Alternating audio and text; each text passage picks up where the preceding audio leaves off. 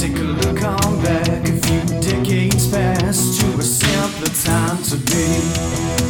When your cares were tied to a phone car ride and the next show on TV. So crank on up your boombox jams and flip your tape to the B-side. We're going back to class on this podcast. Back to the 80s high. That's right, everybody. Welcome back. It is season 2 of 80s High, the podcast that revisits the most radical movies, TVs, pop culture, games, and more from our favorite decade, the 1980s. We're your hosts. I'm Ben. And I'm Chris. And Ben, we're back from summer break. It's the first day of the fall semester of a new year. We did. We made it. There were mountain bikes, there were sleepovers, there were squirt gun fights. It was everything we hoped. I mean, we're really excited to be back. You know, we left for summer break and we didn't know when exactly we were coming back. We knew it was like fall-ish, but we didn't have any idea. And I have to tell you, Ben, we're coming back at my favorite time of the season, A, fall, but B, Halloween. I love this time of year and I love being scared, freaked out, frightened. Oh, it's just so much fun. I'm right there with you. I'm a fall baby, so I love all the fall stuff. Corn mazes, pumpkin patches, apple orchards, but trick-or-treating, Halloween decor. Haunted hay rides. Haunted hay rides. Although I learned it's been about a decade, but I learned that at my age, I can't handle haunted houses anymore. I freak out. It's terrifying to me now. Okay. I loved it as a teenager. Yeah. You know, you've got someone maybe you've got a little crush on. You're like, oh, come a little closer. We're going to make it through here. And that was cool. Oh, hold my hand. Yeah. Mm-hmm. Yeah, as an adult, no, can't handle it. Terrifies me. There will be no jump scares in this episode. I just wanted to put that out there. Oh, thank God. Now, besides getting in summer school and getting to spend all summer with the principal, did anything rather 80s happen to you on our summer break? So I like to rewatch shows, just kind of have them on the background. Was watching 30 Rock recently. 30 Rock, of course, mentioned in our Harry and Henderson's episode. They have a whole episode that's like a homage to that, and like John Lithgow's in it. It's great. So obviously that episode came up in my rewatch, but also I'm watching one, and I can't remember what season, but Tracy Jordan is super famous, and he can't handle the pressure of the fame, and so he wants to just get away from it all and decides he's going to go to Africa. And spoilers, he doesn't actually end up going to Africa, but he's pretending to be there. And so they're like Skyping with him. And he's like, I met Ladysmith, Black Mambazo, and Paul Simon. And I was like, wait, we talked about them in our Graceland episode. And then in that same episode, there's a whole like skit where Liz is going to have to move to LA. And it flashes to her and she's like, excuse me, can you give me directions to 10? And the guy's like, you mean the 10? Again, I ranted and raved about that as a very Hollywood scripty kind of a thing.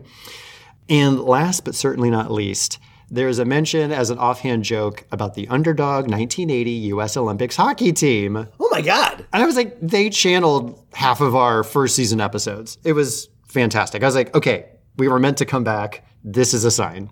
That's amazing. And isn't the theme song written by Pat Benatar for 30 Rock? Actually, it was. I knew it. Wow. Look at 30 Rock just channeling. That's pretty amazing, actually. That's pretty cool. It was great. And you had a little something too, right? Yeah, I can't say it was like all the planets aligning like that, but I don't know if it's an exclusive deal, but Kenner has been re-releasing the original Ghostbusters toy line. It might be exclusive with Walmart. Unaltered, like the actual original. Right. Original model. In the original's type, like same print packaging and everything like that. Wow, okay. Very cool. I do have still both original Ectos. Does it Ecto cost as much as a Brontosaurus on eBay? I from Dino Riders. No, they are very reasonably priced online, actually. I was very impressed. Okay. And so I have them, but, you know, for a being that's not supposed to be able to enact a lot of physical damage, my Ecto vehicles are destroyed. Like, the doors are gone. It looks like I made paper doors to put in place.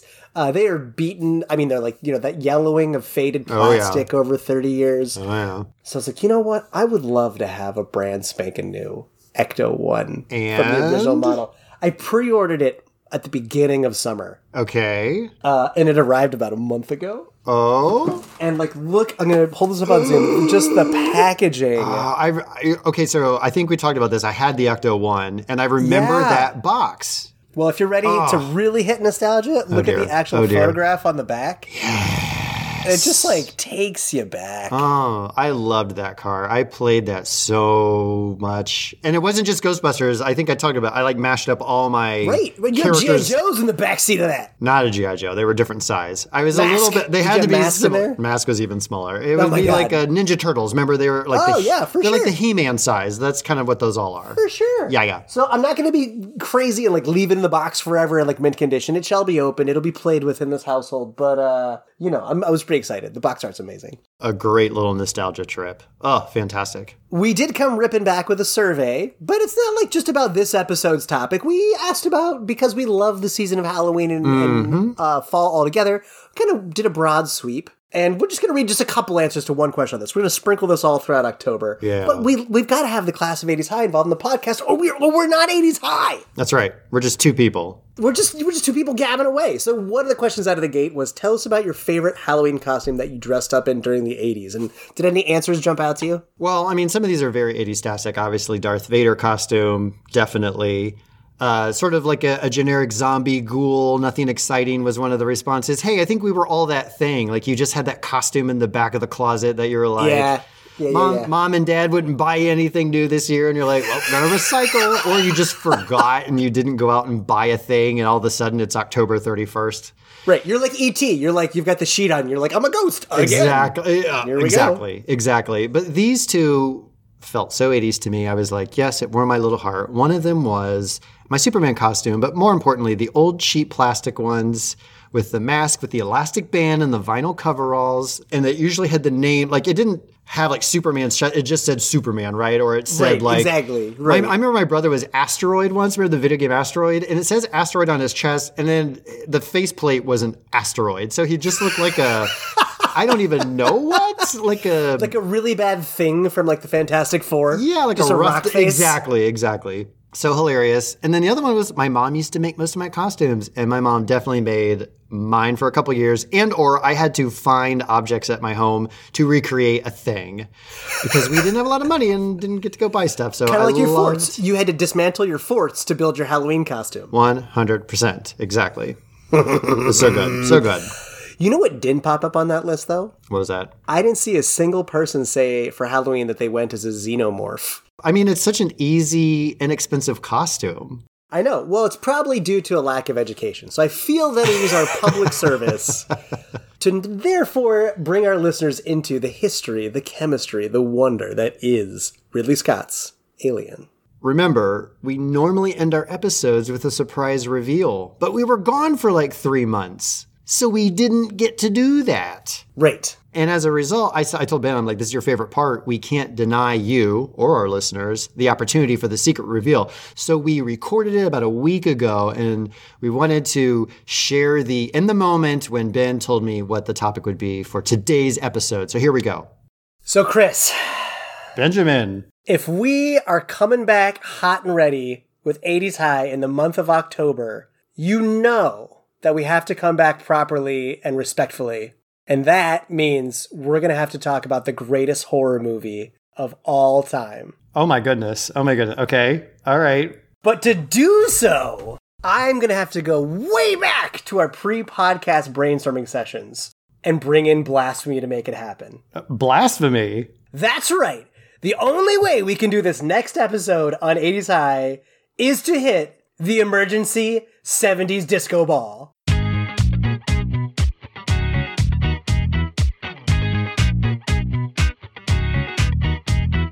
We're going back. Oh dear. To bring 80s High Season 2 to life. Oh my God. We're going to the deep, cold, lonely, dark corner of space. Yes. Upon a fated trucker ship. Sailing in May 25th, 1979 to the greatest horror movie ever made. Oh. Alien. Oh. As soon as you hit the 70s button, I was like, it's Alien. Yes. Oh my God. If you could not tell by my giddy laughter, I am stoked to talk about Alien. So good. Gosh. So set your cryosleep chamber to open next week. Make sure to alert Mother that things are going down. Because next time on 80s High, we're going into the hive and we'll see if we can make it out of Alien. Can't wait. Oh, so good. That's good.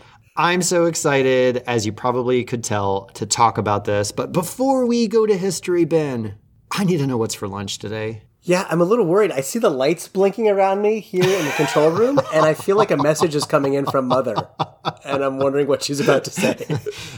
Attention 80s High, I'm Jackie, here to share today's homeroom announcements. Don't be a nerd.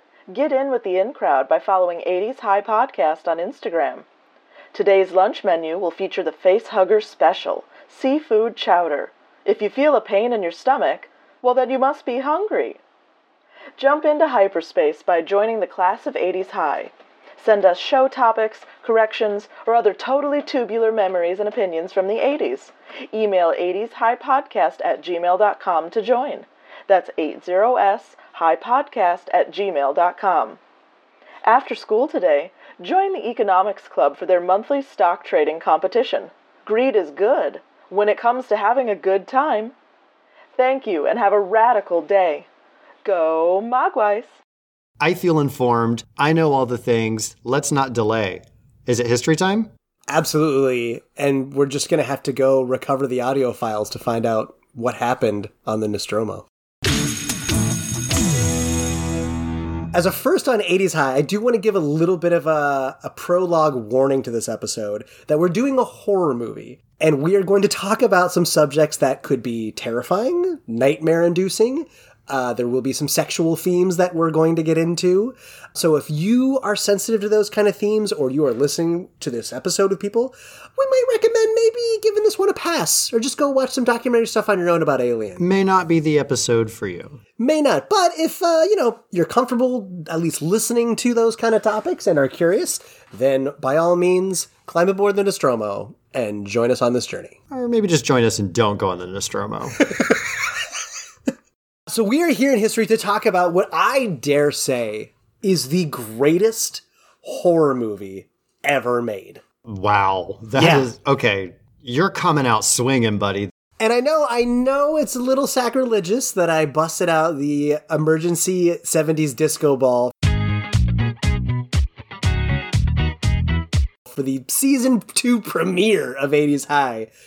But as we'll get into, the influences that this movie put forward into the 80s and beyond, I mean, it came out in May of 79, so it's only 7 months shy of 1980. It's close enough. Ben, I feel like you're convincing yourself at this point. I don't care. Our listeners don't care. No, They're just excited we're talking about a movie that was obviously watched, beloved, cherished all throughout the 80s and beyond. So you sold us, man. One person somewhere just unsubscribed. I'm not saying everybody's on board. One person was like, this was 80s High. Listen, I talked about Battleship that came out in the 50s. I think we're okay. That's true. So let's jump into history. Yeah. So I highly recommend, I watched this documentary again. I've watched it several times before. On YouTube for free, The Beast Within, The Making of Alien, which based on how the cast looks, I should have just looked at the date.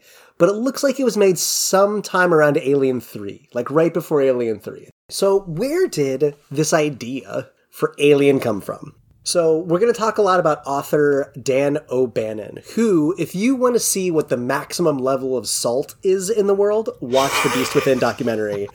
Because O'Bannon is not super thrilled about this process. Oh, okay. He's a little bit of a sass monster. Little sass monster. He's great to watch. He looks like Mark Twain, but with like modern day sass. Oh, it's great. That's great. I love it. So he's working on this sci-fi movie, Dark Star, with John Carpenter, another incredible director from the 70s and 80s. Oh, yeah. Director of one of my favorite horror films also is The Thing. Oddly enough, also about a alien monster coming to an isolated group of blue-collar workers, and there's also some impregnation going on. I don't know, there's a blend there. Anyway, he's working with John Carpenter on this movie. Okay. Dan ends up hating the look of this alien that's in the movie. It's like this browned blob that he finds ridiculous. And he's like, what would be great if there was a movie like Dark Star, but it was scary with a good-looking alien. Mm-hmm. And that was the whole start of all this. So Dan knew, like, his early ideas was like, he wants to have a story about a few astronauts on like a blue-collar kind of ship that they wake up from cryosleep, they get a message from a nearby planet, they go down, they discover aliens have crashed there, and they get stuck. And that was like the really genesis of where he got started. That's like the first act-ish of the movie? Yeah, more or less, exactly. Right? Yeah. So Dan goes and gets invited to work on Dune, And the one that got made, not the crazy Jodorowsky, which I highly recommend everybody watch that documentary, Jodorowsky's Dune. Because it's like, how many drugs can we pump into one idea for a movie? It's it's awesome, it's a lot of fun, but you see why it didn't happen. That's a lot of 80s properties, is how much cocaine can we exactly fuel this project. So Jodorowsky's Dune is a great documentary. Anyway, he goes to work on Dune, and he meets H.R. Giger, this Bavarian artist, designer. And Giger, they're like, I think they're either at a bar, or he goes to Giger's apartment because Giger wants to show him some artwork. And the first thing they do is Giger offers him opium. Like you do. I mean, if you're going to have a guest over, you offer opium. And then Giger pulls out his sketchbook called the Necronomicon and says, Dan, I'd like to show you my artwork. And let me guess, Dan is terrified. It's creepy and horrifying. Yeah. And Dan said, like, hey, why do you do all this opium? And he's like, because it helps the demons and the nightmares I have go away. And he said outside of the creepiness of that, he actually really enjoyed Giger's company. Sure. Like this thing. A little terrifying. Dan meets Ronald Shusett, who's he becomes the executive producer and sort of co-author, not really author, but he's helping Dan O'Bannon kind of find the story for Alien. So they're working together. They keep Giger in the back pocket because at the end of the day, anything that looks organic in the movie, like any aliens, the ship, everything is Giger's vision. All this like bony, sexual stuff that looks like it's been kind of called like biomechanical. Like that's it's definitely like there's the organic pieces to it, but like merged almost seamlessly with like mechanical constructed elements, but very curved, flowy. It's not rigid or like it's just a very sleek, like the alien itself, right? It has a very sleek, kind of sinewy look to it, which is disconcerting. The whole movie is made to make you feel uneasy. So you're like, is this alive? Is it a machine? Is it both? That's very disconcerting. So Dan is working on, at the time, what the draft of this movie was called Star Beast, was the original movie title. And he's writing there and he's typing over and over again. And he's like, there's got to be a better name for this. And every other sentence, he's writing the word alien. Then the alien does this. Then they got an alien message. Then the alien's here. And he goes, oh my God. And as Dan describes in the documentary, the word just leaps off the page. And he's like, oh, alien. That's the name. It's going to stick. You know, like I said, they crash, they're going to go on the planet, but then there was this mystery of how do they get introduced to the alien, how does it become horrifying? And it was Schustett's idea, the executive producer. How does the monster get on board that'll amaze everybody? It doesn't just sneak in behind them, like tiptoeing onto the ship, right? Like, right. It's like in a luggage. They're like, wow, this luggage is so heavy. Yeah, exactly. So Ron, in a much more graphic way, says the alien will have sex with one of them. And that's how it'll shock. And him and Dan then started workshopping this idea about how that impregnation will happen through the mouth. A seed will be planted. It'll burst out through the chest. And according to Shusett, in like 3 weeks, they had 85% of the whole plot ready to go. That's impressive. Now, this is where it gets a little uncomfortable. If you're not cool with this, skip like a minute in the podcast. But they said, you know, the reproduction via implantation was deliberately intended to invoke an image of male rape and impregnation. And so both writers were really adamant that the first person the facehugger hits has to be a man. Firstly, because they wanted to avoid this sort of cliche of women always being the easy target in like slasher and horror movies. Right. Secondly, because they felt like making a woman the casualty of a symbolic rape felt really inappropriate. And lastly, they wanted to make male viewers feel even more uncomfortable with the reversal of the gender conventions. Yeah. So that's where this all comes from. So that's implanted in Giger's head. Giger's thinking about, as you see the facehugger, as a very phallic tube. There's a lot going on with that. So, as an exec producer is supposed to be doing, Shusett starts shopping this around. And Fox gets interested in it. However, Fox puts a team of brand new writers on the script, and they go to town. And let me guess, this is where Mr. O'Bannon's salt and sass kicks into, like, overdrive. It's like a Dead Sea amount of salt that shows up in the documentary here. And so the new writers were saying, like, the bones are kind of there, like space truckers lost in space and they come in contact with an alien. That's on board. But the rest of a lot of the scenes, the jump scares that were super overtrodden, that just monster slasher movies had done a bunch. So they had to rewrite it to make it super crazy special. Really, really interesting. A lot of it was really changing the character of the film. And what's really upsetting, I won't get into the details, but Dan sees a new copy of the script after he's no longer the main writer, and his name has been removed as a writer. That's gonna smart. Not okay. The only new idea that the original writers liked was the idea of Ash, the android that comes in. That wasn't in the original script. So what's awesome is Fox gets the script and they're working on it, but they're like boring, lame. Nobody likes sci-fi. we're not going to do space, opera, drama, sci-fi, boring. We're not going to do this. What might change their mind, Ben? And some little tiny startup indie film comes out called Star Wars A New Hope. Did that movie do okay? Did it do all right? It didn't just move the needle. The needle shot off the scale. Yeah. And Fox has like greenlighted Alien is a go and get it out there as fast as possible. And as I understood, Alien was the only script they had ready to run with. Yeah, and so right. it's not even just so much that they were like, we want this movie. It's just like, we want this movie that's immediately actionable. But they had been treading water so long to make up their mind and waiting for Star Wars to come along to get everybody excited. There was a little director tied to the movie by then in consideration.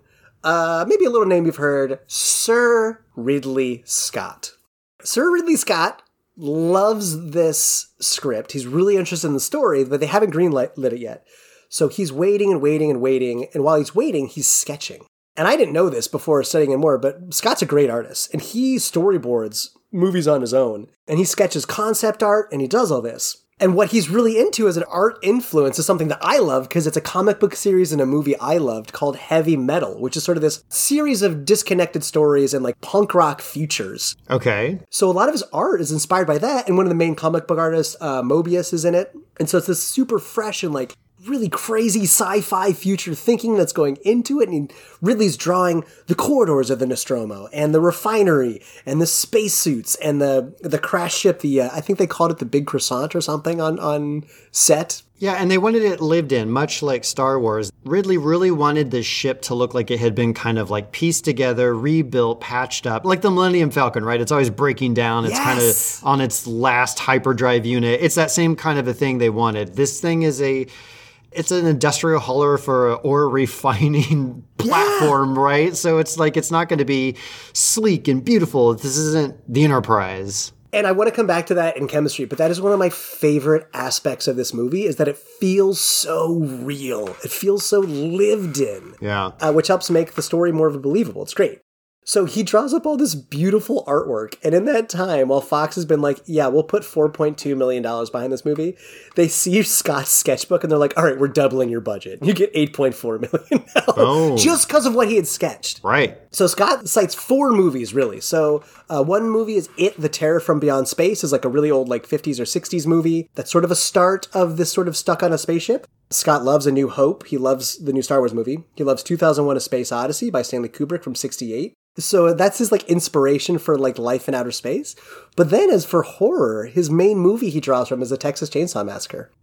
Sorry, in case of huge horror aficionados living, it's The Texas Chainsaw Massacre. Point of order. I think what I said insinuates that there might be many of them. Right. But this is The Texas Chainsaw Massacre. It's the Ohio State University. Oh, my God. Oh, dude, don't even... Of, oh, my of God. horror movies, yeah. So this huge, beautiful set is built. I mean, the ship is all, like we said, it's physical, it's living. It's this big... The actors talk about that they could get lost. Like, you open a corridor door and you're like, where am I now? And that made it really scary for them, too, because, like, they actually legit got lost in this tiny, tight, real space. Yeah. So I want to talk more about the team who's a part of this thing. You, of course, have Ian Holm playing Ash the android. For those who don't recognize that name, most recently you might recognize him as Bilbo Baggins from the more recent Lord of the Rings movies. Yep. You've got Tom Skerritt, who at the time was like a really big-time, like, serious American actor. He was like in a bunch of action. He's in Top Gun? Legendary mustache. See, similarly, sci-fi, I always remember him from his character in Contact. Oh, yeah! Great call. So Skerritt's playing Captain Dallas. He's in charge of the ship. You've got John Hurt. Who is he? Missions scientist? No, he's not the scientist. Ash is the scientist. But John Hurt. John Hurt is the executive officer. Thank you. So he's the XO. He's Kane. He's Kane.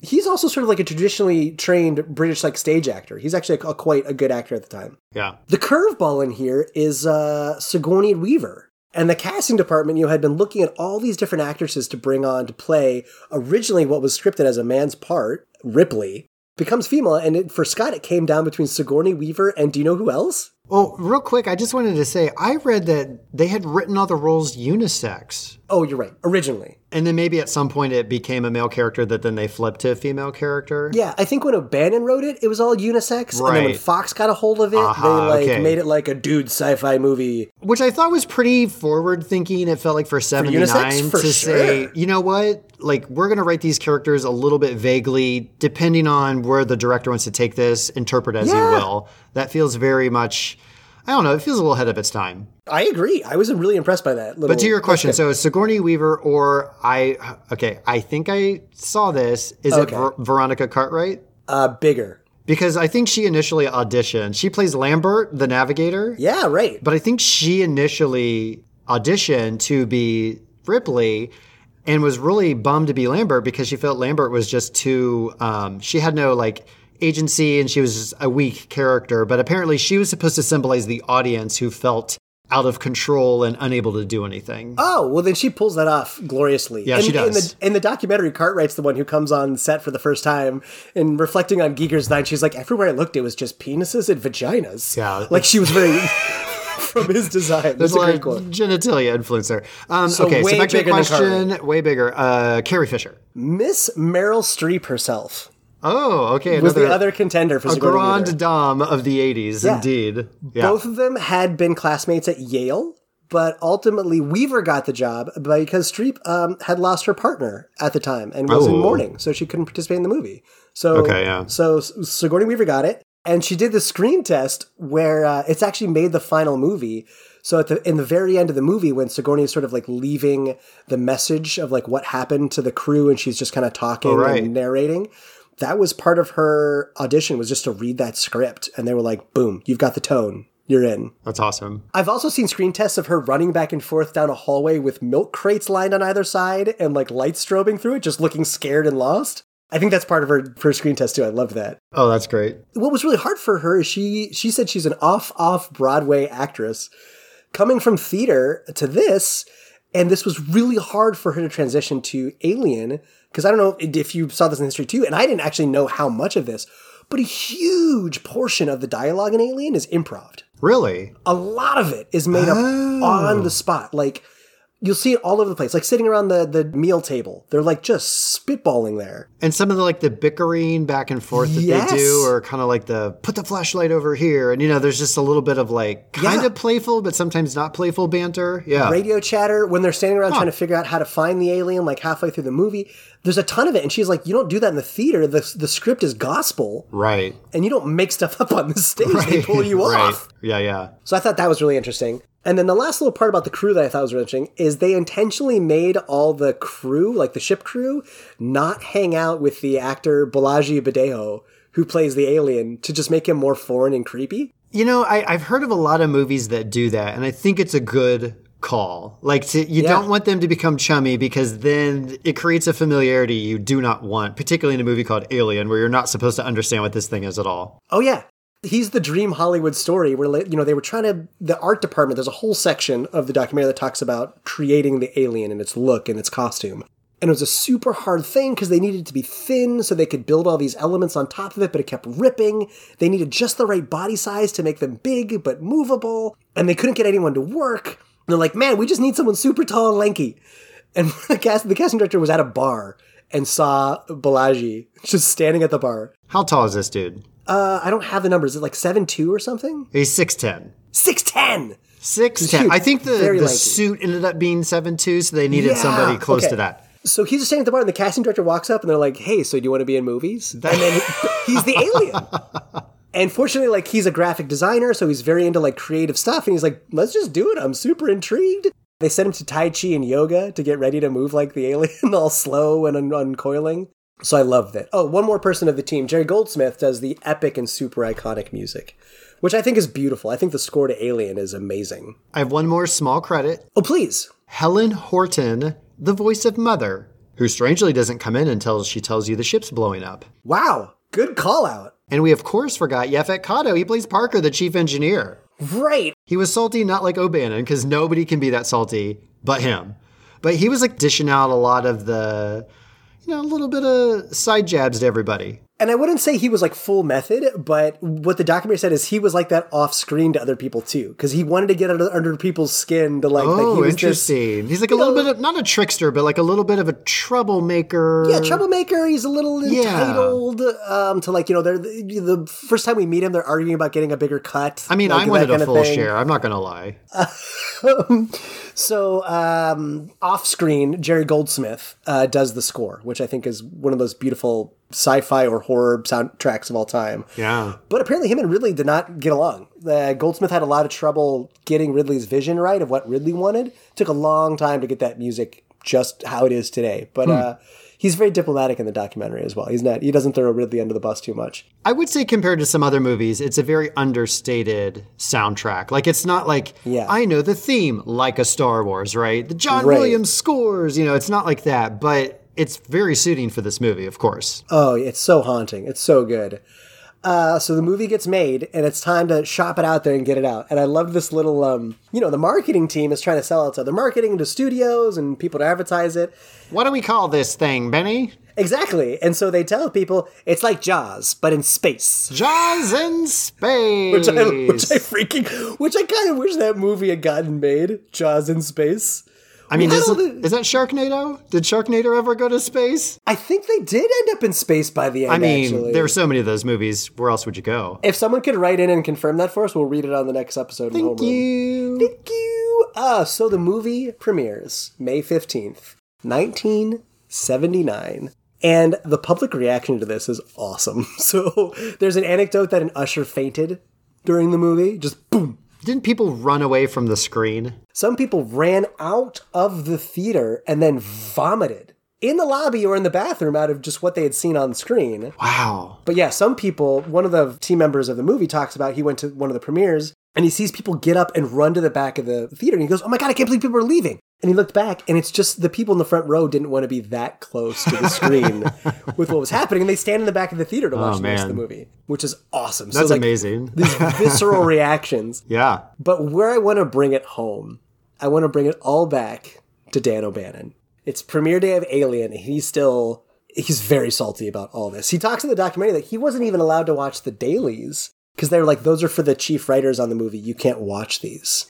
He goes for this rage drive on premiere day. He just goes to drive around Hollywood, just angry at everything. And he's driving by the Egyptian Theater in Hollywood, and there is a line around the block, and he sees Alien on the marquee. And he goes, oh my God, that's just the Alien. And how he describes the story is he's almost like in this dreamlike trance, where it feels unreal to him that these people are lined up at the Egyptian Theater to see the movie that he originally concepted. So he parks, and he goes and gets in line to go watch Alien. And he's going into the theater, and his executive producer buddy, Ron, tracks him down and they sit near each other.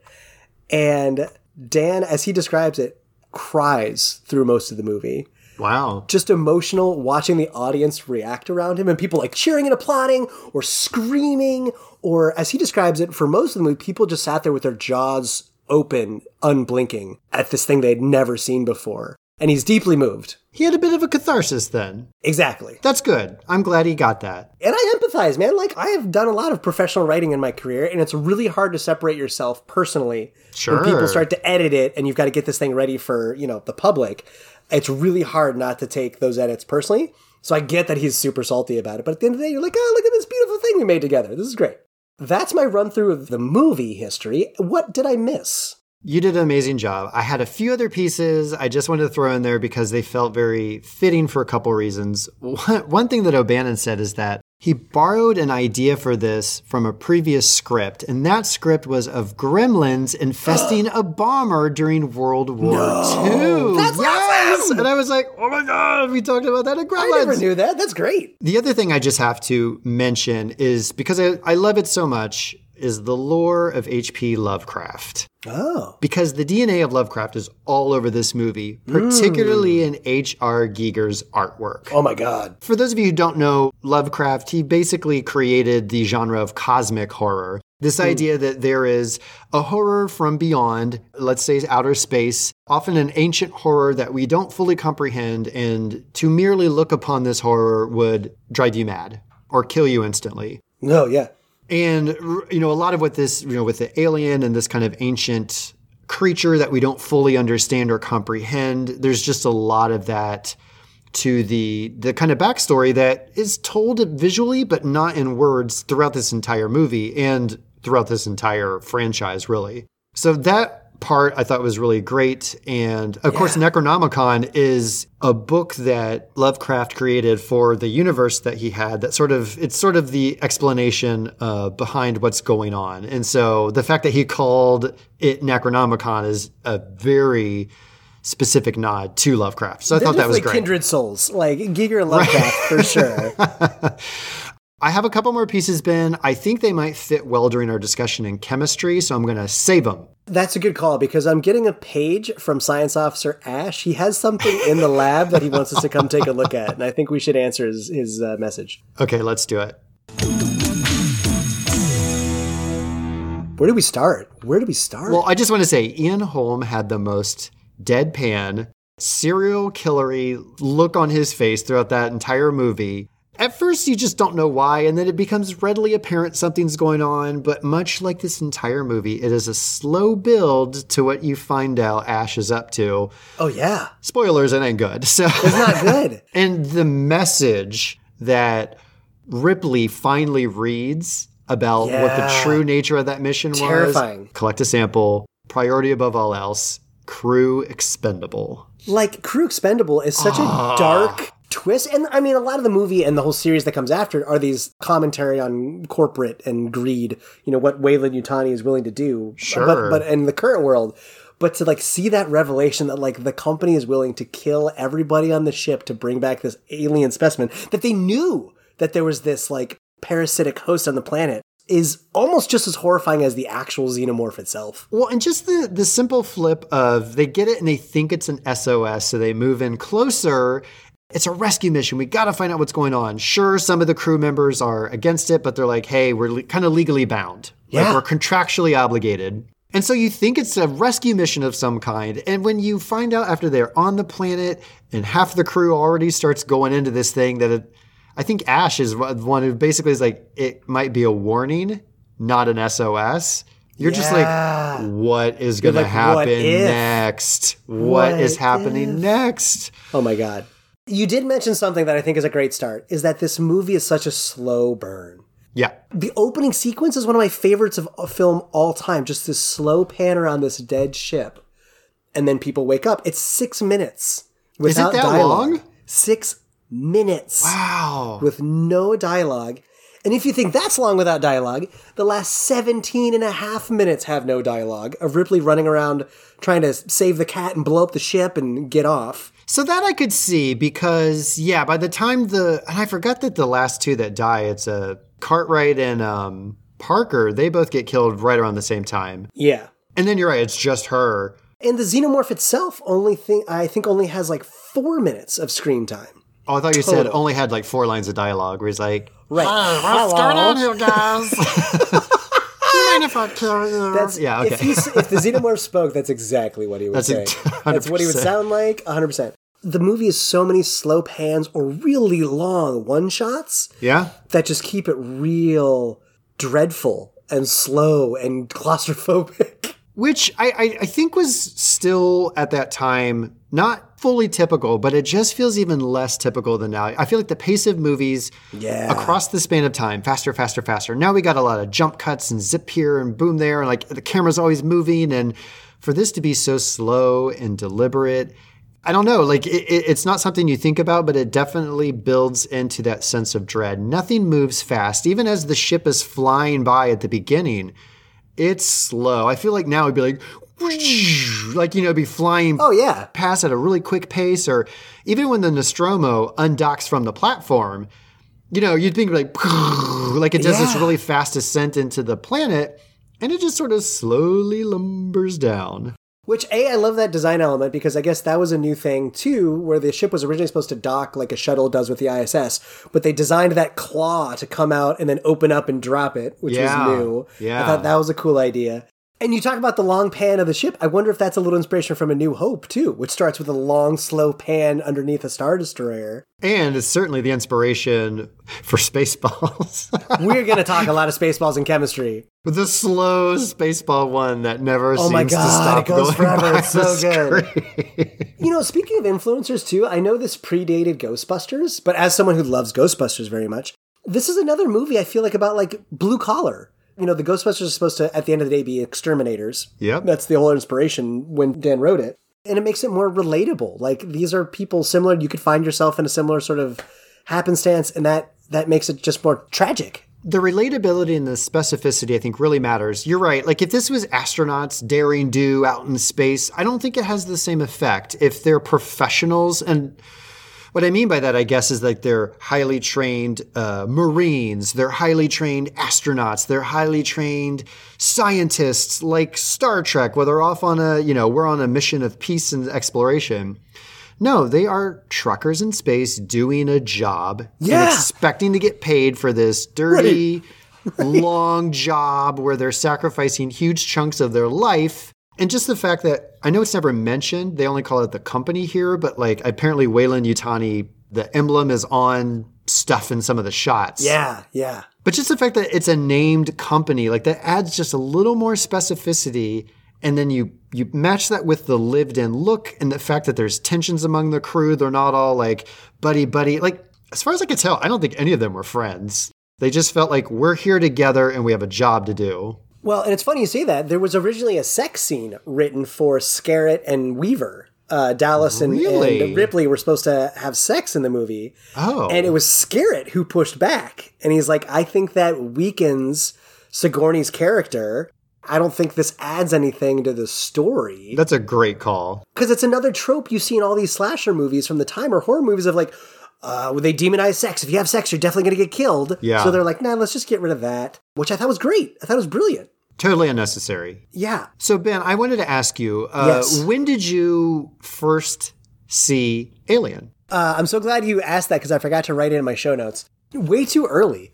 I was single digits old when I saw Alien. I mean, you also watched Unsolved Mysteries late at night on your little That's true, but TV this was- VCR combo. So. This was way before that little guy. Probably like 8 or 9, I think. When I usually tell the story, I'm 9 in the story. It's somewhere around there. And I remember my dad showed it to me, watched it in the basement, and it haunted me throughout the rest of my childhood for one reason and one reason only.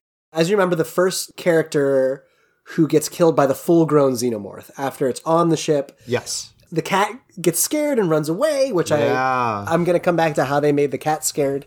But it runs away and they're all looking for the cat. So Brett, the engineering tech, he walks into this very, I don't know, it looks like where a rave would be set or like some music video for Korn. I'm so glad you said that, Ben. I tried so hard to figure out what that room was.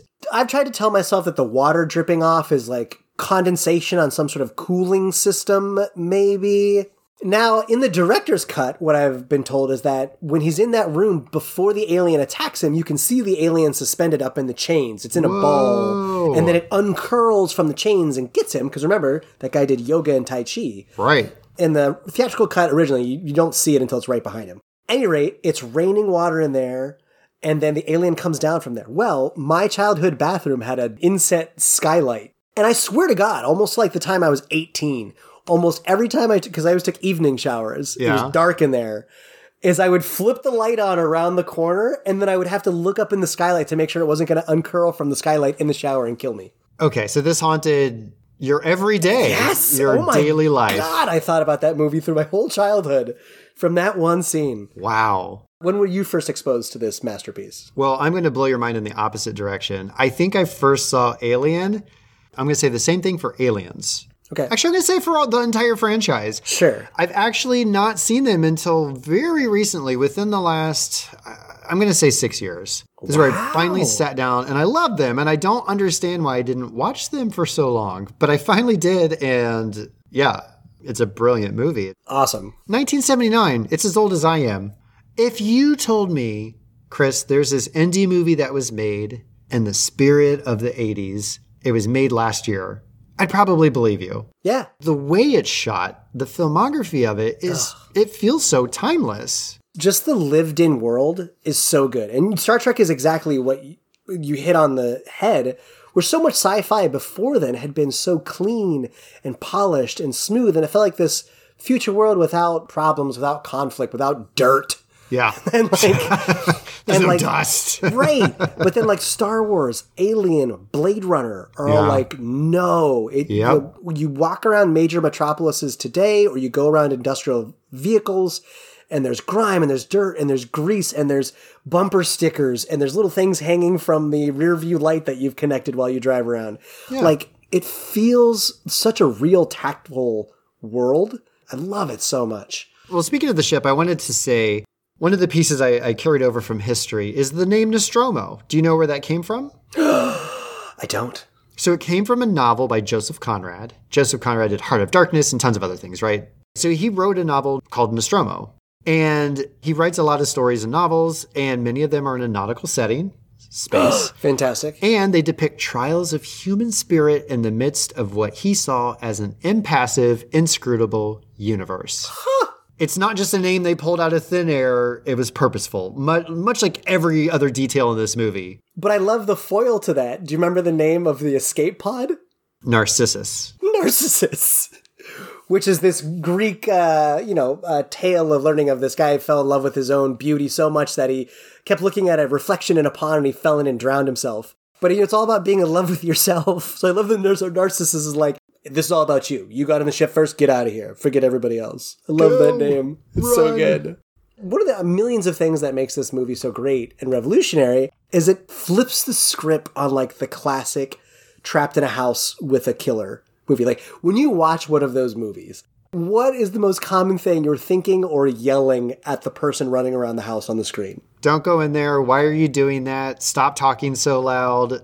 All those things, right? Right. And the hallmark, get out of there. Oh, sure. Get out of the house. And Alien says, there is no outside of the house. You are stuck here. And then what's even scarier is you can't shoot it because it bleeds acid. Right. And so if you shoot it, it eats through the hull and everybody gets sucked out into space. So it's like, how do we kill the unkillable and we can't run away from it? It's so good. Just that whole scene where they keep chasing the acid down and it drops through every single deck. Right. And they're like running to make sure, like down the ladders to make sure, like, oh God, is it going to go all the way through? Ah! Yeah. Ugh. But of course, great. Flipping that script, copywriter Barbara Gibbs comes up with the tagline, in space, no one can hear you scream. Oh, so good. So another quick scene that got cut is in the end when Ripley's running around, she's trying to get off. She encounters, in a cutscene, Dallas, glued up to the wall with like alien spit. And we learned about this a lot in Aliens, right? The sequel, where we learn like the aliens are actually drones that are bringing people to a hive and they glue them to the wall and then facehugger eggs can impregnate them. Yeah. In the theatrical cut of Alien originally, that was never explored or explained. Yeah. There's, in the, again, director's cut, she encounters Dallas. Dallas is dying, says, kill me. She tortures him with the flamethrower. But again, it was Scarrett who came in and he was like, this kills the pace. You're having her run around the ship trying to get off, and then she stops to have a conversation with Dallas? Come on. So that's why it got cut. And I think it works because, yeah, it would have explained more, but it's one of those things where it's like, much like the characters, you don't want to show too much of the alien. Like, you just want to show enough. And Ridley had this great quote. He said, the most important thing in a film of this type is not what you see, but the effect of what you think you saw. Yeah, that's a great quote. That is brilliant. And it's so true. And it's my chief complaint of a lot of horror movies is that they try to show or explain too much. Yeah. And what I love about that, man, Scarrett is on the ball with this stuff. Right? Wow. Good job, Tom. Like twice he's like dropping truth bombs and he's right. He's so great. It. You don't need to know that part. And there was a better way, unbeknownst to them, to explain that in Aliens when they introduced the Queen, right? And then you can see how that happens. You don't need to reveal all your cards. Of course, they didn't know that at the time, but wow, did that work out perfectly. Absolutely, absolutely. So you're going to love this because now I have no chronological order. I'm going to jump around with just random trivia I found that I thought was super fascinating about the movie. Well, Ben, I wanted to... We've been sort of dancing around this, and there's two reasons I want to talk about this real quick. Because you mentioned xenomorph, which again is a word that does not show up in this movie. I meant to look up the origin of where xenomorph came from. I feel like it was in like a comic book or a side novel. Xenomorph. I don't know if any of the mainstream movies ever call them xenomorphs. I'm not really sure. That's a good question. I'm kind of curious. It's always Alien. It's a great point. But the life cycle, because I used Alien life cycle as a way to talk about how the Gremlin Mogwai life cycle horrified me. That's right. Back in our Gremlins episode. Just the idea that, first you have this egg, the leathery, and it's got that kind of like almost a mouth on the top, almost like the petals of a Venus flytrap. They just kind of open up. Mm-hmm. And then you see this like nasty viscera inside. If I may add to the viscera, please. You'll notice that if you watch an Alien, you see there's actually liquid coming vertically off the egg into the air. Okay. And it's because they shot the egg opening upside down to have liquid drip off of it and make it creepy when showed right side up. It worked. It worked. Right. And then you have the facehugger come out, which, as you mentioned, it's like these long fingers. It's like what would you call it? Like a crab meets a manta ray meets a scorpion. Giger likes to say, I always thought human hands were very creepy, so I wanted the legs of the facehugger to be human hands, is kind of what he said. Please tell me he talks like that. Oh, it's like dead on. I can't even get as creepy as him.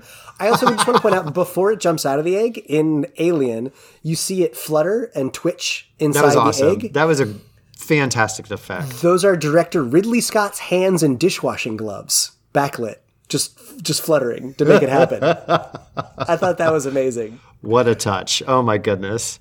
Right. So sorry. And he was using Palmolive, so he did not have dishpan hands.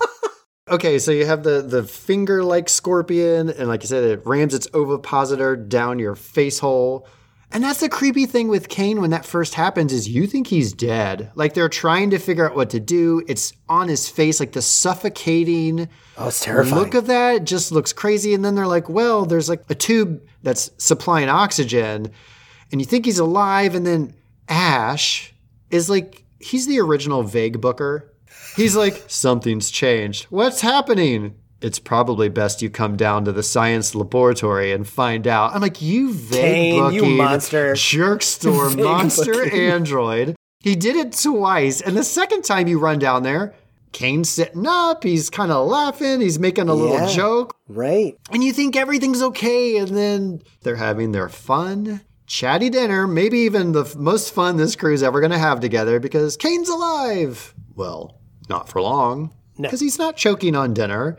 There's a chest burster about to rip forth from his rib cage. Now, I want to sideline you again here, too, because there's a common myth that this whole crew didn't know what was about to happen to Kane. Okay. And that is not true. They only didn't know how much blood was going to come out and which direction it was going to go. When you say crew, you don't mean the character crew. Right, you sorry, mean the actor crew. Right. Okay. Right. So originally, they did kind of want to try and surprise him, but they couldn't get the chest burster to rip the shirt on the puppet. Yeah. So they got it to come through the skin and like it started to bleed out a little bit, but they couldn't get it to rip the shirt. So they had to get a new shirt, clean it all up, cut it a little bit. And then when it came out, it was a ton of blood. And Cartwright's reaction, who has one of the best reactions in the scene, everybody reacts incredibly. Right. But Cartwright loses it. And it really is because of the amount of blood and it like hits their faces. There's so much blood. That's a great scene. And I'm not going to lie. As soon as that little chest burster came out, I sang, hello, my baby. Hello, my honey. Yes. Speaking of Spaceballs. Right. And it just flies off the table. Oh, so good. But anyway, and then the little chest burster, and then just kind of runs across the table. Yeah. And then I was expecting another stage. Oh, no. The next time you see it. Yeah. It goes very fast. As you mentioned, Brett, the engineer, is in that weird room. We don't know what it is. Some sort of dungeon. Right. And he finds the molting. And I'm thinking, like, we're going to find an adolescent. Right. Xenomorph. Right. Oh, no. This thing, in the span of minutes, is 7 feet tall. Right. Which I think Alien 3 comes back to and revisits a little better. Like, it does grow up much slower in Alien 3. Yeah. But quick little fun fact there, too. Like I said, they're looking for Jones the cat. They open a locker, and then it runs away, and everyone's looking for Jones the cat. Yeah. What they did to make that cat so angry, they had the cat in one container, and then they slid up this box with a sliding screen on the front, so the cat couldn't see what was on inside the box. Okay. Ridley Scott says action, and they open the sliding film door, and it's a full-size German Shepherd. What? And the cat just goes, and that's how they got the shot for Jones wow. being scared and angry. That's my just goodness. mean. I'm not a fan of cats, but that's mean. Poor Jonesy. Poor Jonesy. So that's just what I want to talk about was the life cycle. But also, I just have to say, I was reading about there's great practical effects in this movie. It's incredible. The things that they used to recreate these very visceral scenes is, I don't know how anyone, speaking of people in the theaters running out and vomiting, I don't know how the actors weren't running out and vomiting. I have a list, but you go and I'll try to fill in the Yeah. gaps. So I mentioned the viscera inside the egg when it opens, right? Yeah. What was that, Ben?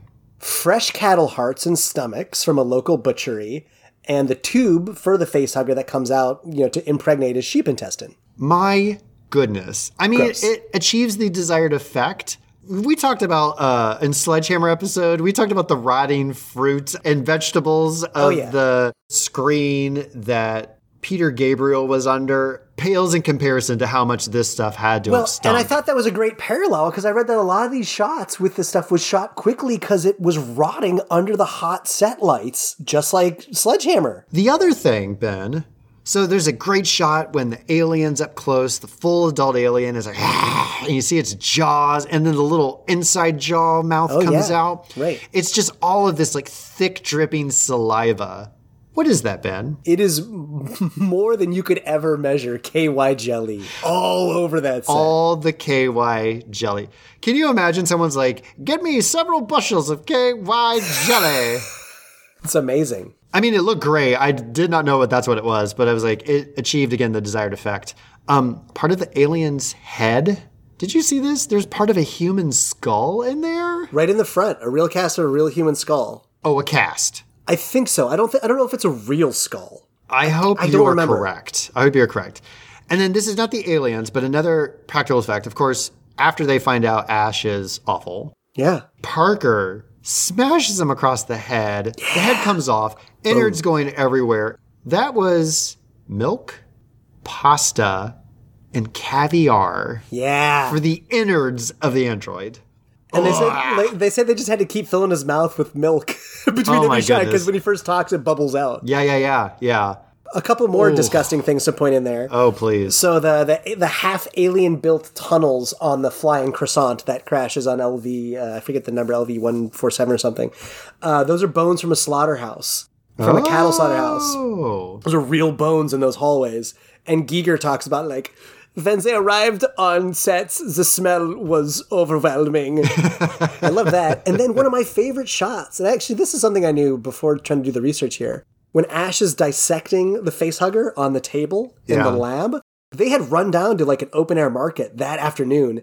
And to make the organs of the facehugger, that is a combination of fresh shellfish, 4 oysters, and a sheep kidney. Oh, my goodness. Which also, under heavy lights, was just baking Nasty. on set. And they're like, I don't know how many takes they did, but I hope it was single digits. I feel like everybody had to have that stuff that you put on your upper lip under your nostrils Yes. that like coroners use so they don't smell like the rotting cadaver or whatever. Yes. My goodness. And of course, eventually, it gets blown out the airlock. So that's for the life cycle. Yeah. That's the conclusion That's of the the end life of the cycle. life. And not just blow out the airlock, it tries to crawl into the Yeah, what engine. what an idiot. What And a then just dumb gets alien. incinerated. You dumb Fried alien. xenomorph for dinner.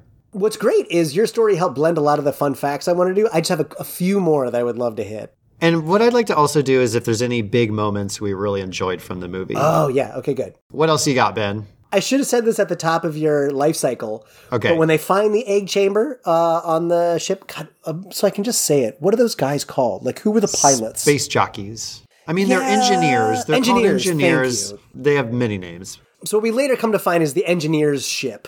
When they find the egg chamber, those blue laser lights are kind of right over the film. And we should say the engineer is like the fossilized skeleton they find in that big chamber, right? Yeah. And it's like, it almost looks like an elephant skeleton, right? Sure. Yeah. So we'll talk about the space jockey, and then I'll come back to the lasers. Oh, so okay. The space jockey, right, is this giant, huge set piece. And Fox, when they saw the price, they were like, "No, you're going to use this for one short shot. Right. It's massive. If this was your ship, you were going to use the whole movie. Great, but it's too expensive."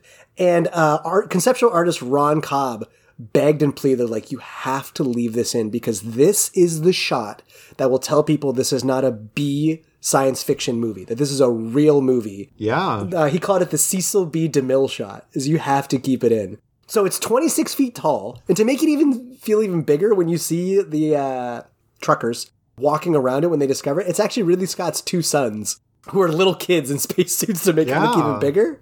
And shortly after filming, it was burned down, because somebody left a burning cigarette on it. Oh. And it torched down. It's an amazing shot. Yeah. Ron, fantastic idea. Huge. I think there's something about that. I don't know if it's the specificity, the atmosphere, the whatever, the fact that this was an actual ship with a crew that, again, we don't fully understand what this thing is. And it's not the only alien, of course, as we come to find out. Oh, it's just so good. Yeah, I think you hit it on the end that there's just so much mystery with it. There's a little, like, you get a touch of, it's like finding a hidden temple in the Amazon jungle. Like, there's a hint that something happened here, but the creature's much bigger than the humans, and its chest is exploded. There's a hole in its chest before it kills Hurt. That's right. So you're like, oh, what is going on here? It's great. Blue laser lights. Blue laser lights. Soundstage next to this one, The Who, the band The Who, was practicing for a big show. And that's where they borrowed the lights from. Scott was like, you know what? I think the blue laser lights would be cool in this scene. And so they borrowed it from The Who. Were they supposed to be like a barrier or force field? Man, that is a great question. I've always wondered that about the movie. Because you've got like dry ice, mist, fog, and then the blue lasers. So yeah, I'm wondering if the eggs are underneath that layer. Right. And Kane's character addresses it. He said there's some kind of, I can't remember what he says, like a layer or something. Yeah. And maybe it's not supposed to be described. And maybe they didn't even have an idea of what it was. But to me, it always felt like it was some kind of barrier preserving the eggs, because I don't know how long they've been sitting there, but it feels like a really freaking long time, and they haven't opened until he touches one of them. I don't know. I just thought that maybe the touch is what did it. But no, that's a great call. Just like the other question that we had, if any of you out there have like Giger's like Necronomicon and know the answer of what the blue laser lights are supposed to do. Or he's on your speed dial and you can just be like, beep, just beep, call beep, him up. Hello, Guten Tag, Giger. how are you today? Yeah, exactly. My only like little fun Easter egg, which I think is really cool, is when Narcissus drops from Nostromo to leave and Ripley's getting everything ready to leave. Yeah. The screen flashes environmental control purge. And if you look really closely, the same exact message pops up in one of the police cars in Blade Runner, also directed by Ridley Scott.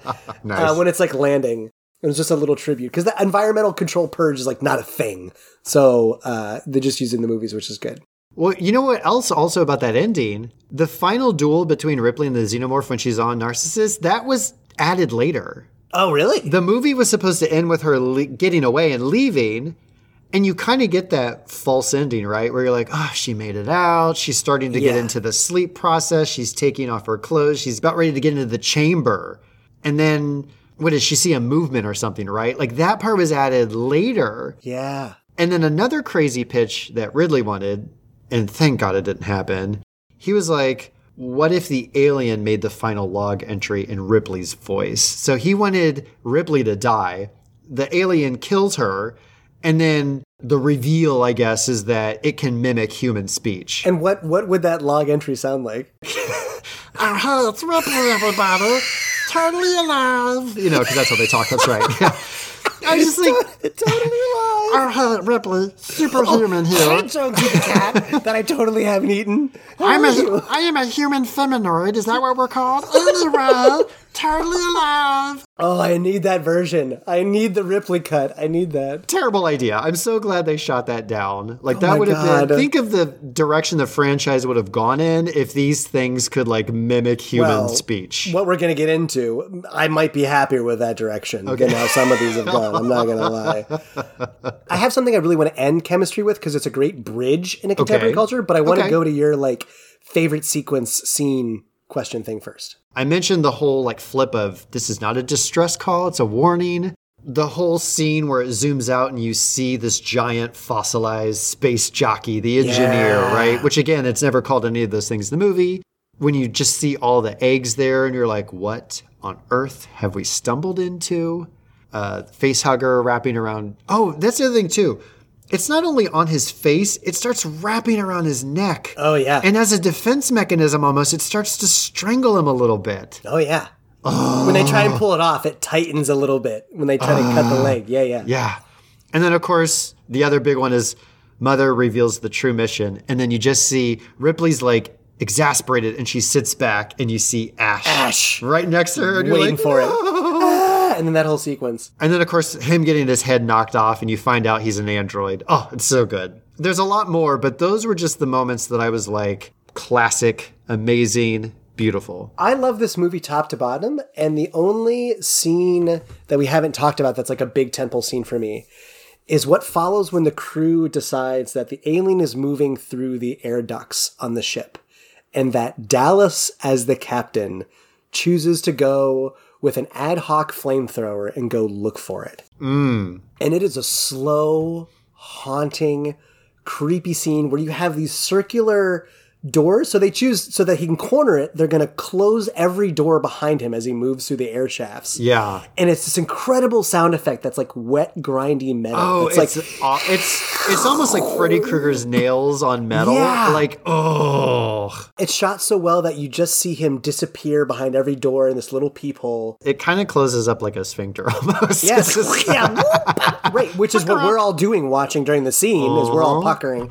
That is And he's got very limited true. fuel, and he has almost no light, and he's shooting the flame to try and see, and he sticks his hand in some goo on the ground, and the whole tone changes when he radios back that he's like, you know what, I'm uncomfortable, I think I want to get out of here, and the music starts to pick up, and then bang, it's just right there, right behind him. Oh, that whole sequence is masterful. Oh my Love goodness. it. So the big elephant in the room that I really want to talk about, Not the big space jockey in the room. right, which kind of looks like an elephant. He's got like a trunk that's like a hose on the mask. Yeah, exactly. For sure. So what's the big space jockey in the room? I want to talk about Sigourney Weaver. In the end, when she's suiting up and she's getting ready very carefully to try and kick the alien off Narcissus, she's singing to herself, "You are my lucky star," Oh, yeah. which was her idea, because she thought, maybe Ripley has this backstory where this song is a comforting song for her. Is that an whatever. actual song, or did It's she a make real it up? song. Okay. Because Ridley Scott complains about it a bunch because he got so much flack because it was incredibly expensive to get the rights to use that song that she just sang in that shot, and he put it in the final cut, and they're like, oh God, that's a real song. We have to go pay for it. Yeah. And it was very expensive. Oh. But let's talk about Lieutenant Ellen Ripley / Sigourney Weaver, sci-fi action hero. Mm-hmm. This is a huge, huge deal. And if you have ever watched a movie made since 1980 or a TV show that has a butt-kicking female lead who saves the day, who not only writes but passes and then grades the Bechdel test, it's Sigourney Weaver's Ellen Ripley, who builds the bridge for all other women action heroes and superheroes after her, especially in the realm of sci-fi, largely dominated by male fandom. Well, and not just her. The last three characters are women and people of color, right? Yeah, absolutely. It's very atypical for movies of that time. It's usually like, the token characters, if you will. Those are the ones that get it first. Yeah. The intentionality of flipping some of the script, like, this is going to be a symbol for like sexual assault and it has to be a man. I think they were very intentional that these were the characters that, now they don't all survive, but they're the ones who stick it out the longest. It seems very minor and maybe these days not as big of a deal, but I just feel like for its time especially, a little bit ahead of its time and willing to do something that's not just the status quo standard formulaic thing. I'll go out there and say it wasn't a little bit ahead of its time. This was a giant leap. To have a female lead be this strong in sci-fi, in a horror, is huge. Maybe at some point we can talk about this more, but I do feel like horror is one of the areas where you do often have a female lead. That's true. That's actually very true. I think in action and sci-fi, it's unique in those two genres. Yes. Yeah. And, to your point, this is quasi-horror or maybe it's fully horror movie. it shares a lot of that same DNA. In those, it's often, what is it, the last girl or last woman is what they kind of call it. Yeah. There is a bit of that to it. But I take your point. For a very mainstream movie, it's not the norm. It's usually the Bruce Willis. It's usually the John Rambo, the whoever. Yeah. I think there are no shellfish. There are no sheep hearts. There's nothing left on the table to dissect here with Science Officer Ash. And I hope there's none of that at the lunch table today. No, because actually I'm allergic to most of those things. If I show up and there's tripe, Yeah, caviar, tripe, exactly. and a glass of milk, Gross. I'm gone. So gross. It's disgusting. No, thank you. You know what, Ben? Lunch is on me. Kenner presents new alien action figure. Bayonets blow! Quick, shut the air lock! The alien's locked out now! He got through! Shh! Give up! Alien can't be beat! We'll zap him with the light! Don't, he'll destroy the spaceship! We've lost! Better find another ship! Let's try the kitchen! Another triumph for Alien! Alien action figure. New from Kenner. Okay, we can thankfully report they were like rehydrated food rations, but nary a cow heart in sight. So, That's so bad. I don't have a single hive on my body from shellfish. That's really good. yeah, and I avoided the eggs. I was not going to eat any eggs at that lunch line, so. So we could do several episodes on what I'm about to say, but I'm just going to try and keep it high and tight. This spawned a very long series of movies. There's, of course, the sequel, James Cameron's Aliens. There's Alien 3, Alien Resurrection, which I would say in those three movies, the character Ripley continues to get tougher and tougher and tougher as she goes along in each one. Then much more recently, Ridley Scott comes back and does Prometheus and Covenant. But then you also have these companions, Aliens vs. Predator and Aliens vs. Predator 2. Yes. Real quick, high and tight, maybe give us like the elevator pitch. How do you feel about this series of movies that came afterwards? It's a mixed bag. For me personally, love Aliens, Space Marines. It's more bombastic. It's more fighting. It's a little more pulpy, right? But I love it. I feel like it expands the universe in a great way. All I have to say is Ripley in a power loader fighting an alien queen. Oh my God. I think it's a great movie. Again, it's a different tone, but I love it very much. The series, to me, kind of goes off the deep end after that. And I think Alien vs. Predator is actually, it's a low-budget movie, but it's actually pretty well done. Yeah. It's a lot like, to me, Freddy vs. Jason. It's way better than you think it's going to be. And you're like, wow, this is actually, it makes sense. Yeah. It's, for the most part, well done. And I have not seen the second Alien vs. Predator, but I have it on authority from every person who has. Do not waste your time. Oh my God. There are a few movies that I would say don't watch, but Aliens vs. Predator 2 is one. I think I've described to you before. It's like if the Hallmark Channel tried to make an alien movie. Like it takes place in a suburb. On an earthen suburb it takes place. It's terrible. Look, if Jason can go to Manhattan, by golly, Predators and Aliens can go to the suburbs. They can go to the suburbs. Yeah, I mean, it does introduce the Predalien, where an alien gets in a predator. Oh my God. I'm right there with you. Aliens is also one of my favorite movies of all time. Yeah. It's remarkable because it's in the same franchise, but it's a completely different story. Yep. A completely different tone. It's an action movie, but it's awesome. And I agree. The power loader versus Queen on the landing deck is one of the coolest action sequences ever made. And it's also terrifying because against all odds, Ripley makes it back. She's going through the whole thing. And then the ordeal she went through. And then you find out they have started to colonize the very place she barely escaped and you're from. Like, oh no! I'm sorry, there's families living there. Again, we're probably going to do that movie, so I'll stop talking. But again, so good. Alien 3, I don't think it deserves the flack that it gets, but I enjoy it. It's not as great, not nearly as great as the other ones, but it's interesting.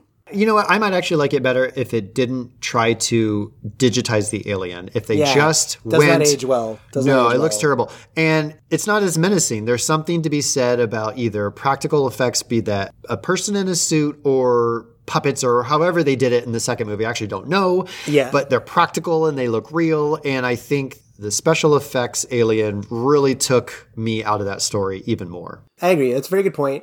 Resurrection is very 90s. It tries to be really deep. It's like the Reddit thing, like I'm 14 and this is deep or whatever. Yeah. It tries to go deep and it misses the mark. Makes some terrible choices, but Ron Perlman's in it. And Stranger Things. Who's the mom in Stranger Things? I love that your reference to Winona Ryder is Stranger Things. Yeah, right. Winona She's Ryder's from in it. Beetlejuice. She's Yeah, like she's in all over the everything. 80s. Come on. Well, that's the most recent 80s No, it's thing. true. It's true. So she's great in it. Sigourney Weaver really does shoot a no-look behind-the-back three-pointer in it. She pulls it off for really, which is cool. Prometheus and Covenant are kind of over my head. I'm not going to lie. I didn't really enjoy either of them. I did not see Prometheus because I heard it was so bad. But for me, I did go see Covenant. It looks beautiful. It's shot well. The thing I struggled with that one is, again, it was CG effect aliens. And there's 1,000 of them. Yeah, right. And there's something to be said about a single monster you're trying to get rid of or a small group of them. But when it's like this herd of them running across the temple landscape, and it's just, there's something that gets lost in that. It takes you out of the realism of it. Well, because it almost feels like campy and silly, kind of like the end of Gremlins, where it's an army of them down the street, and you're like, well, it's kind of funny, but also scary, but kind of silly. Yeah.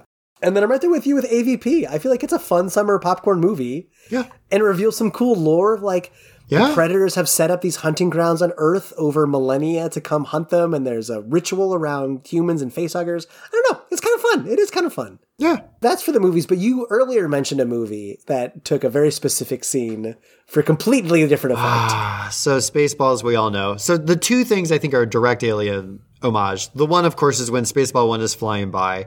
It's that very, very long shot of the ship, and it just feels like they're making fun of the Nostromo flying by. And then the other one, of course, is the one, the only John Hurt makes a small cameo appearance in the Space Diner where he's eating lunch, starts to convulse, much like in the movie. The chest burster comes out and he goes, oh no, not again. And then it runs out and of course it gets into the whole, hello my baby, hello my honey, with the little hat and the cane. Hilarious scene. I love that they got the same actor. He was totally game for it. So good. And of course, this is near the end. John Candy and Bill Pullman are in the diner to celebrate. They ask what John Hurt's having. They order the same thing. And then this happens. And the soup. And then they're like, check, please. But I also love that John Hurt has the joke, oh no, not again. Like he survived in Alien. Yeah. And he's back the little again. breaking the fourth wall. It's so good. It's a freaking great tribute. So other random like pop culture things, certainly like there are tons of video games that came out that are about aliens. Some better than others. Actually, a lot of them are the Alien versus Predator franchise of games. Alien Colonial Marines was a travesty. I'm sorry if you worked on that, but it's terrible. Even before all these, if you played Turtles in Time, Teenage Mutant Ninja Turtles, Turtles in Time, a great arcade and Super Nintendo, there's a level where you're in the sewer on surfboards. And there's also one of the episodes from the original cartoon series where it's like they're fighting like space monsters. They're 100% xenomorphs. Yeah. It's 100% the xenomorph model. It's just orange instead of black. But a few years ago, they came out with a game that I would say is the closest and best possible to the tone of the original movie. We are, of course, talking about Alien Isolation. I would call this video game Alien 3. Oh, yeah. It has the tone, it has the look, and the terror. I have never played a video game that was so frightening. And part of the beauty of it is the Alien AI. The way they've programmed it is to be unpredictable. So, a lot of games, there's going to be this baddie around the corner. This is going to happen. There's like a trigger event or a location. Oh no, dear friends. If you play this game and you die, the alien will not come out at the same spot. At the same time, it will never replicate itself again. You will spend 90% of that game cowering in a locker. It's creepy. It's so good. A random influence that we maybe haven't talked about. Giger designed a microphone stand for the band Korn. Okay. In 2001. And it's very xenomorphy. But it's that combination of like sexualized biomechanics. Yeah. But I remember as a kid singing that and I was like, oh my God, he's singing into a xenomorph woman. But it's sort of interesting of the time, which I thought was kind of cool. Of course, there's a bunch of board games. Most recently, we played by Protos Aliens vs. Predator, which is a wonderful homage, I would say, to the Aliens vs. Predator and the Aliens movies. It's a complicated game, but it is kind of fun to play. Yeah, the art is great. But you just played a spiritual successor as well this last weekend, right? There's a game called Nemesis. for licensing copyright reasons, it's totally not aliens. But you are people who wake up out of cryo sleep on a ship that's totally not the Nostromo. And basically, you have to work together. It's kind of a co-op. And you have to get to the bridge, and you have to set the coordinates to make sure the ship's going to Earth, and you have to make sure the engines are running, and you all get back to cryo, and you go into warp. Simple, right? Well, no, because aliens, which are totally not xenomorphs, start spawning on the ship, and the systems can break, and every character has their own mission. And so you all have to do these things, but you have to rely that other people are telling the truth. But you don't have a lot of time because things are going crazy. The ship is malfunctioning. Go, go, go. And there's aliens spawning everywhere. Oh, it's so good. You feel the suspense. You feel the dread. It's every bit a spiritual successor. It's just totally not aliens for copyright reasons. Totally not aliens. I can't wait to play that. That sounds really awesome. Now, I would say these were more influenced by aliens, but ever since the 80s, there have been so many novels and comic books based off of this world. When I was a young teen lad, I enjoyed a lot of the novels. I read a bunch of the Aliens novels back then. I think I have a couple kicking around here still in a box or something. I can't say they're fantastic, but they're still based on it. Sure. And there's a lot of comic series. Some of the comic series are recent. When the action figure line came out, each one came with a Dark Horse comic focused on that person or that type of alien they came out with. But the novels had great cover art. It was such like really expanded the lore. That was awesome. A few years ago, they did a comic book adaptation of the original Alien 3 script. So the whole Alien 3 movie that we got, which was the male prison camp on Fury, I forget the number, Fury 997 or whatever. In the original adaptation, Hicks and Newt actually survive the crash along with Ripley. And it's a whole different story, basically about warring companies trying to get a hold of the xenomorph. I can't say it's necessarily better than the movie that came out. It's a different, weaker story than the first two movies. Sure. But anyway, big novel and comic.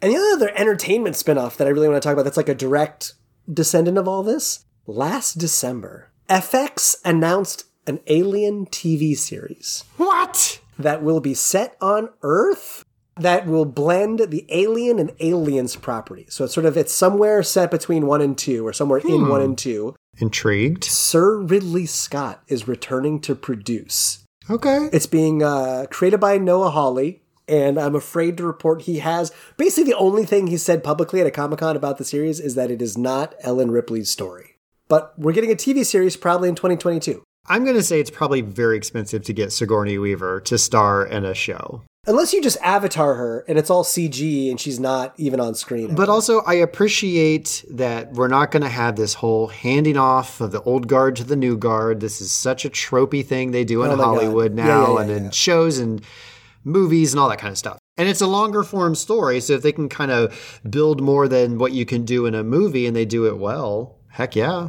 Oh yeah. Now, if you want to go see some of this stuff up close, man oh man is there a collection here in Seattle.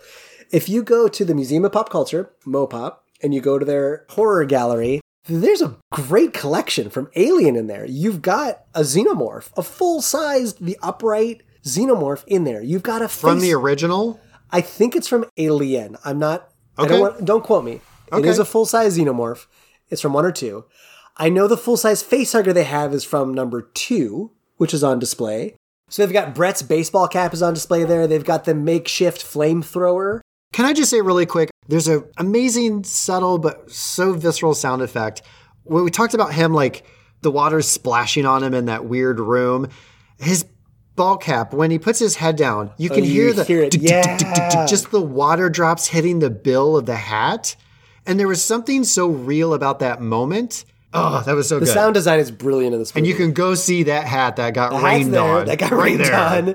They've got the little models that they used for filming of both in the Nostromo and the rig, the refinery.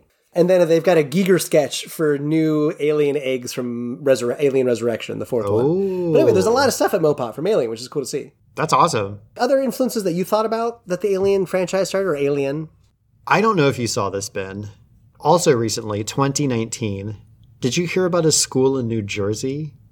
North Bergen High School. They did like a musical? They adapted the film into a play. It was like super low budget. They had like no money, so they scrapped everything together. Ridley Scott heard about it. He sent them this big congratulations. What? Sigourney Weaver went to one of the performances and she like introduced them at the beginning and was there for the show. That's so cool. Imagine you are this high school group of students who decide you're going to recreate a 1979 movie. No, that would blow my mind. And you get the director and the lead action star from it to come to your school. Oh my God, I would melt on stage. The minute I walked out My of goodness. I could never look at the audience. So I did a lot of theater in high school.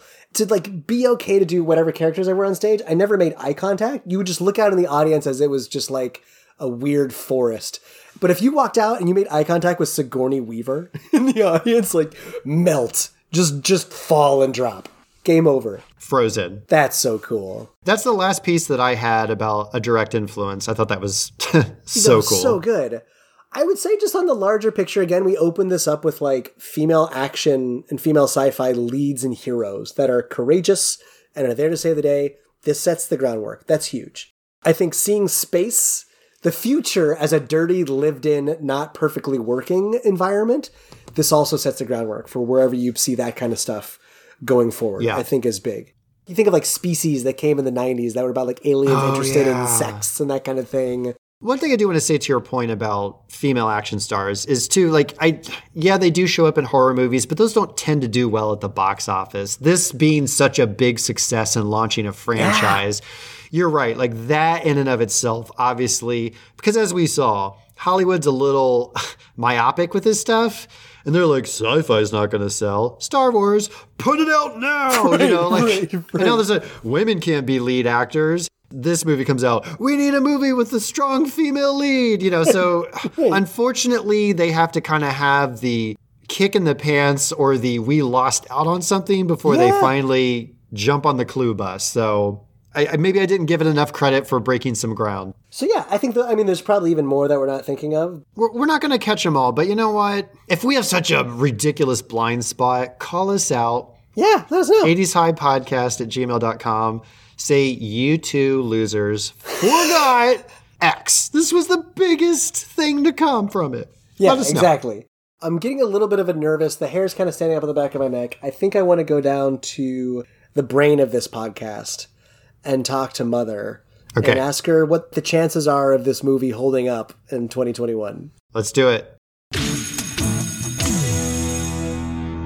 So, before we give our own opinion, Entertainment Weekly voted this the third scariest movie of all time. The chest-bursting scene was considered the second scariest movie of all time on Bravo's The 100th Scariest Movie Moments, with the number one scariest movie of all time being Jaws, having the scariest scene. Okay. And what kind of drove me nuts in the documentary is that most of the cast and the crew in the documentary said at the end of the day, to them, they felt like this was a thriller, not a horror. I would classify this not as a horror movie. I would call it action suspense thriller. Yeah. With horror elements. Yeah, with horror elements. I'm not like, I want to watch a good horror movie. Let's watch Alien. It's like, I want a dreadful, suspenseful action thriller. There's a lot of different elements here. And that's what makes it so unique and so good. Yeah.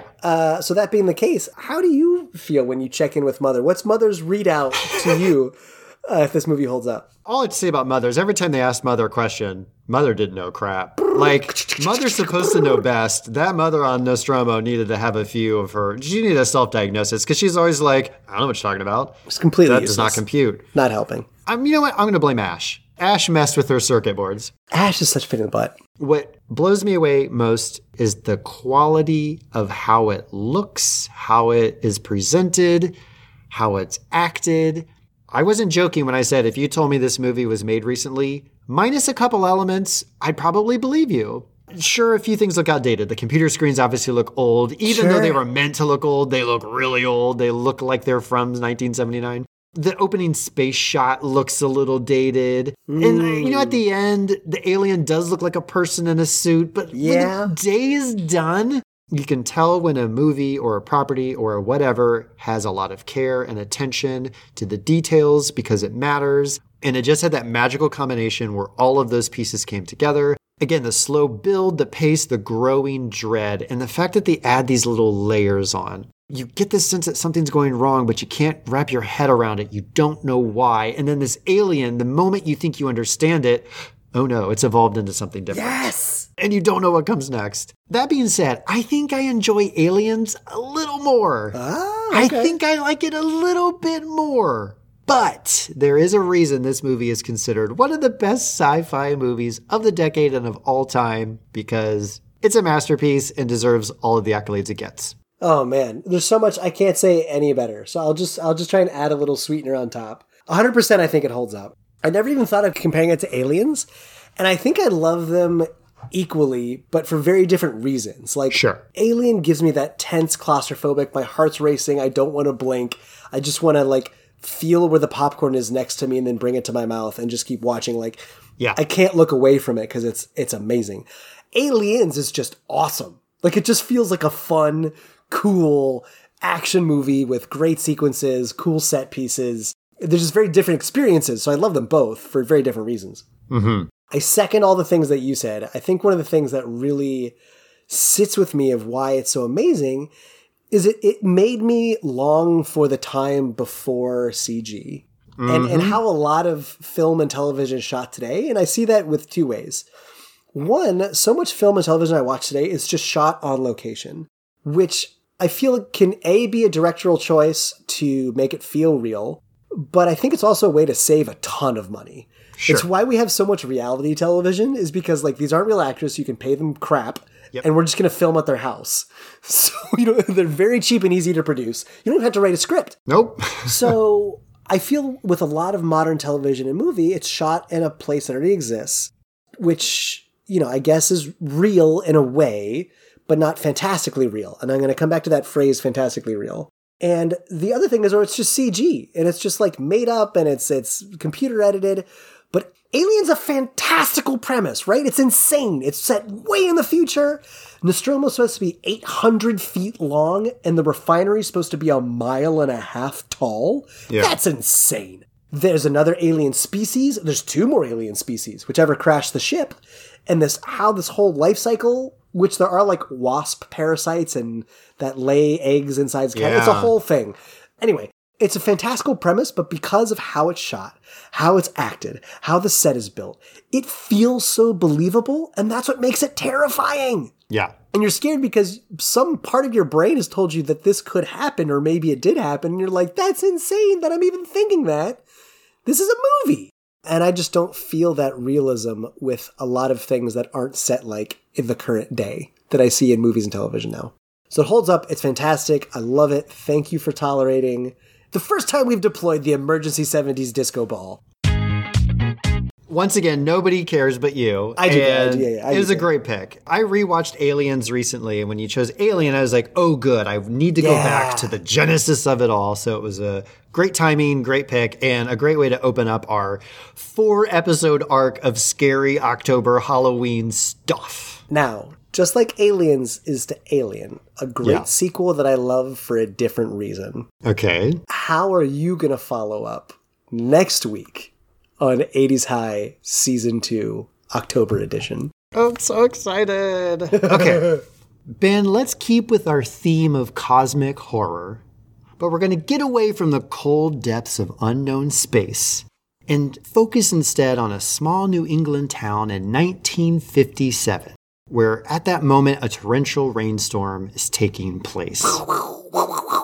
Along one of the streets runs a boy in a yellow slicker having the time of his life. He's chasing a paper boat carried down the street by the rushing rainwater. Oh, no. The boy looks ahead and his heart drops. He sees the boat getting sucked into a storm drain. Oh, no. He peers down into the darkness, fearing he lost his boat forever. Oh, That no. is until a clown appears beneath the grate, ready to help poor Georgie. Oh, no. What happens from there will haunt all of our dreams as we delve into the terror that lurks within the sewers, emerging to feed on the inhabitants of Derry, Maine. That's right, dear listeners. On the next episode, you'll float too as we examine the sprawling masterpiece Stephen King's final exam on horror, the 1986 novel, It. No, wait, we're really doing the novel?